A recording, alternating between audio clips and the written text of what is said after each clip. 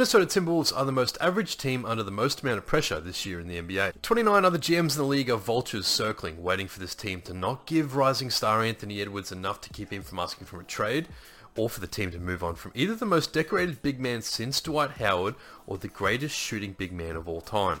The Oklahoma City Thunder are an incredibly interesting team for a variety of different reasons.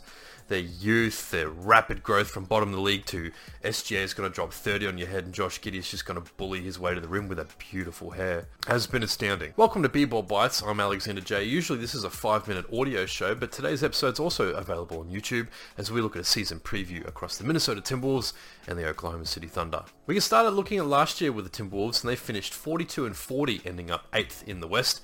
This was without Karl Anthony Towns for 52 games. He had a calf strain that lingered and ruled him out over half of the season. That often discussed double big lineup with Rudy Gobert and Karl Anthony Towns didn't get much run due to that absence. If you weren't paying attention in the offseason, Anthony Edwards may have taken that extra leap. He was the undisputed number one for the USA men's basketball team in the FIBA World Cup, averaging 19 points a game.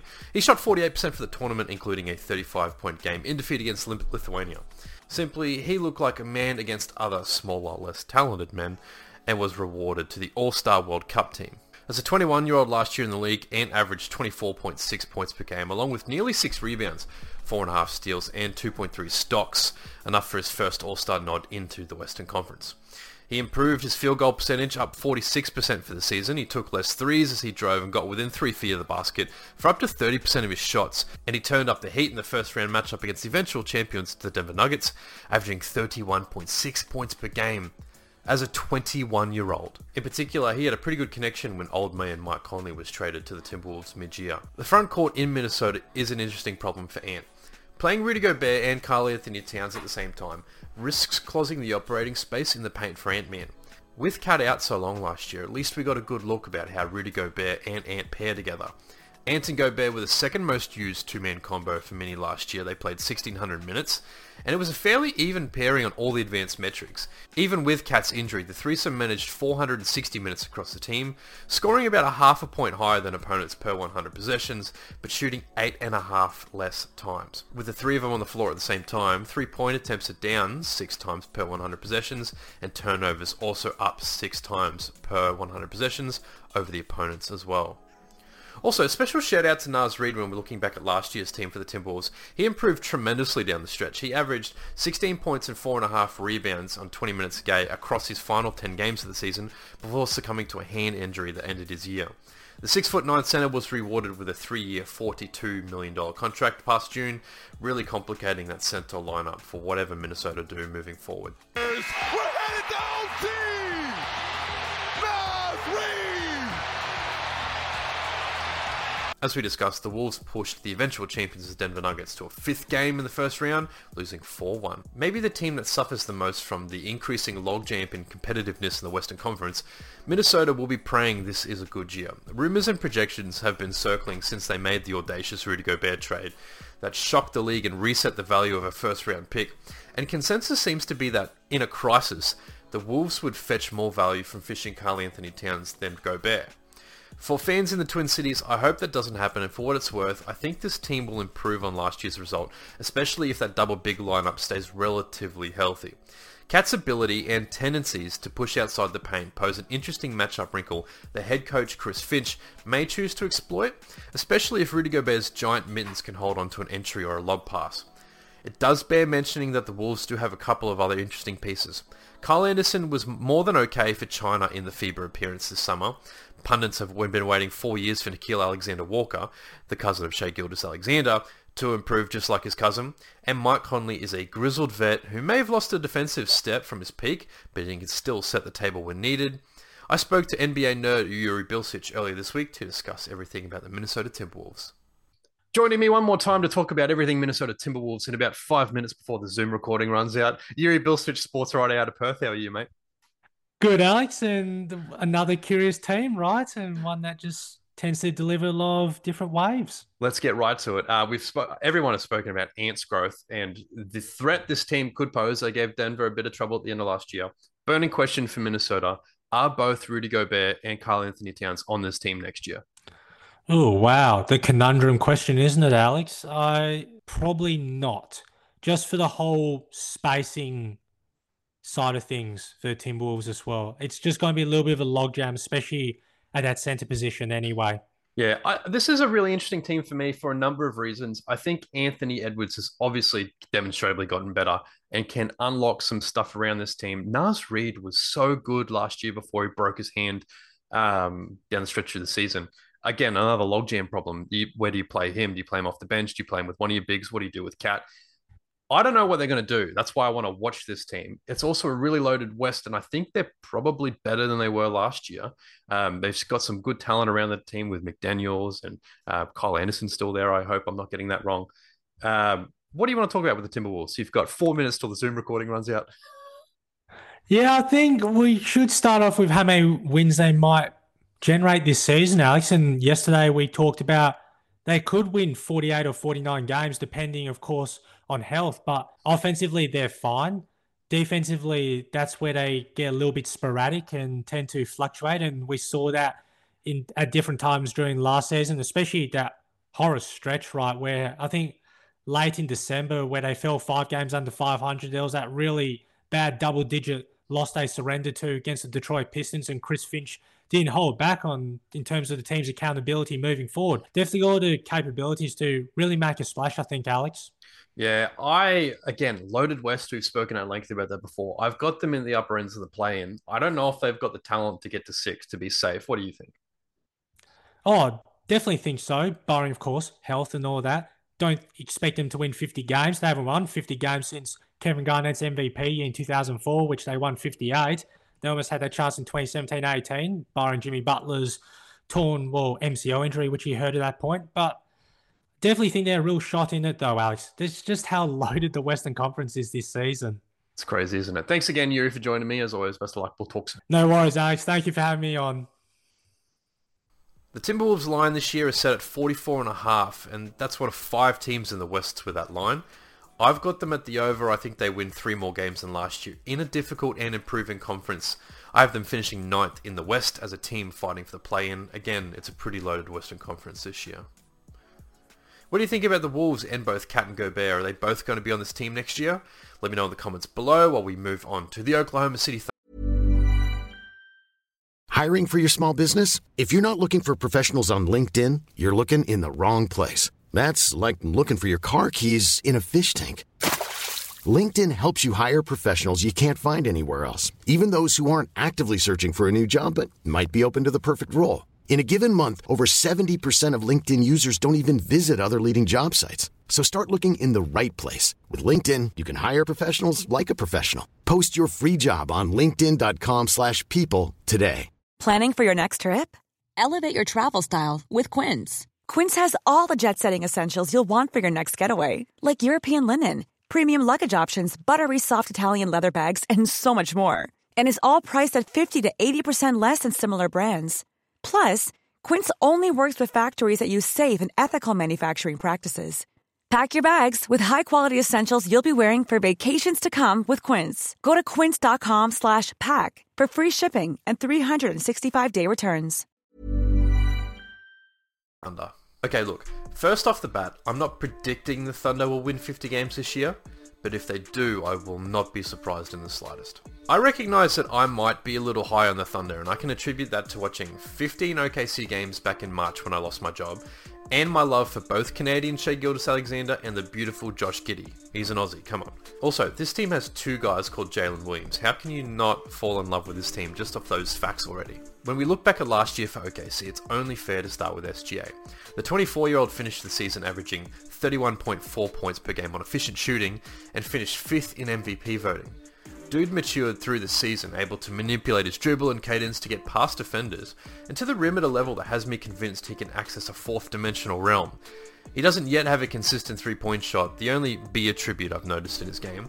SGA shoots 34% for his career from deep. Josh Giddey's second year in the league finished with him averaging 16 points, 8 rebounds and 6 assists. That's not bad at all.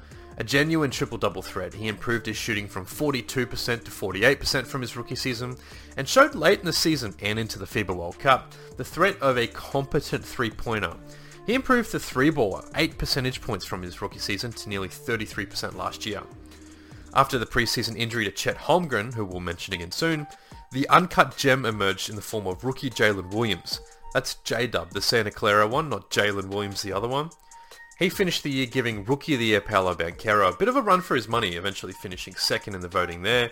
He averaged 14 points a game on good efficiency, but averaged 19.8 points per game across 15 appearances in March. He really came into his own down the stretch if you weren't watching Oklahoma. The Thunder finished the season middle of the road for most advanced metrics, notwithstanding being 5th in the league for points per game, 4th in steals, and 6th in pace. Also notable, despite being middle of the road rebounding themselves, the OKC opponents ranked 1st in the league for rebounding when they played Oklahoma, likely a symptom of not having a proper center last year.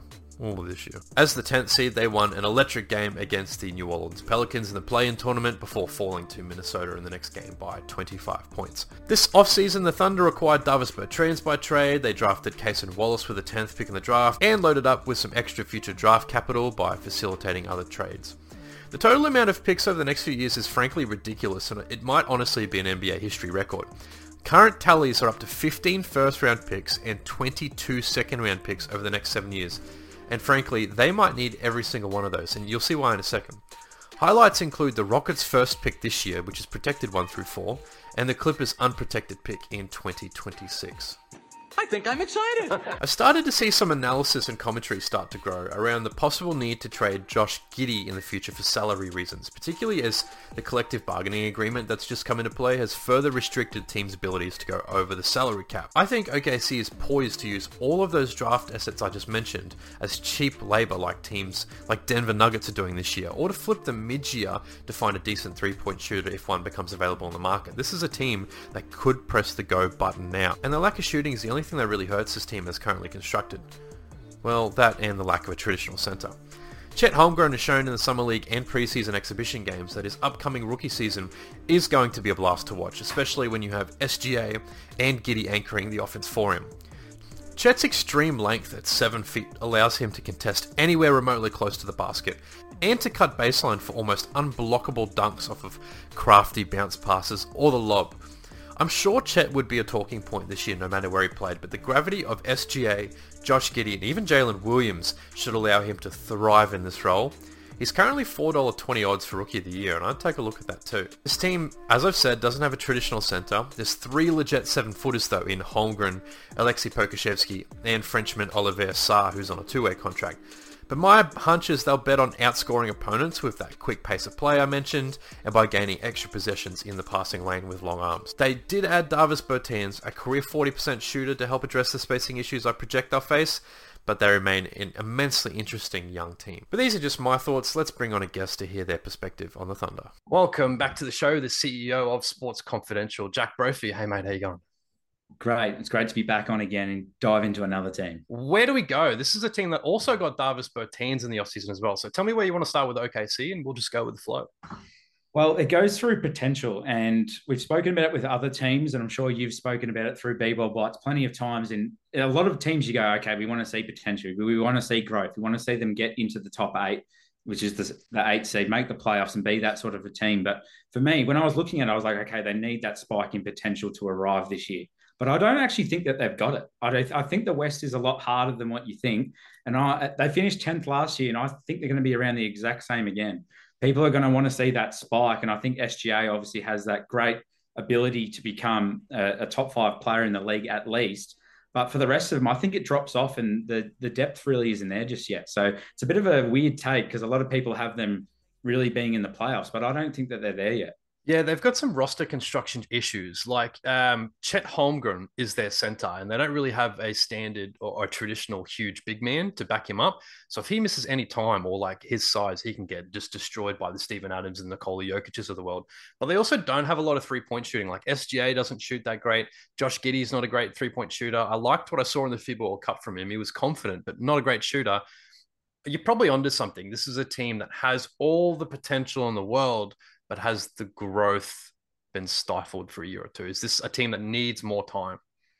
Yeah, and I think that's also dangerous as well, because blokes that are in that system that they go, okay, they expect these things to happen, might go, hey, I want to leave here now and go straight to a contender I'm starting to reach my prime, and I think that I can do that. So I think you bang on about the 3-point shooting. Lou Dort today, a bit of high praise for him, though. He was 5 from 9 3-points and had 24 points total in the preseason game today. And I know Kevin Durant has been massive on Lou Dort. So if Kevin Durant's a big fan of him, he must be all right. But I think he's got to have a year where he becomes that real next step-up player as well, if he wants to solidify himself not only in the starting 5, but for them to become a contender themselves. I think you might have already answered my burning question. It was, does this team have enough 3-point shooting to like threaten the contenders? My answer is no, and I have a feeling yours is no as well. Yeah, mine's no as well. Like I said, Lou Dort was okay today, but it really drops off after there. And I don't think he really shoots the ball that often from the 3 anyway, because he's such a big frame. But yeah, for me, they're going to be in a bit of strife. I think both the J Dub and J Will, as they are nicknamed, are still developing players as well. And I don't think they're as close to being stars as what people think that they are. Davis Bertans could have the year of his life, and we could both be wrong, Jack. So thanks for coming on, and I guess we'll see. Thanks for having me on again, Alex. Just looking at my notes, and the line is set at 44.5 for this team, which is 5 wins higher than last year. I think that's a pretty good line. I have them as an over, and probably the second best of those 5 teams Vegas has penciled into that line in the West. Given the strength of the Western Conference, I predict that it's probably going to be an 8-10 logjam in the play-in for Oklahoma City Thunder, although this is the one team I probably want to see higher than my prediction. I really want to see this team do well. What do you think about the Thunder? Again, let me know in the comments. Hit subscribe for all of the preview videos that will be coming out over the next week ahead of the NBA season. See you guys later.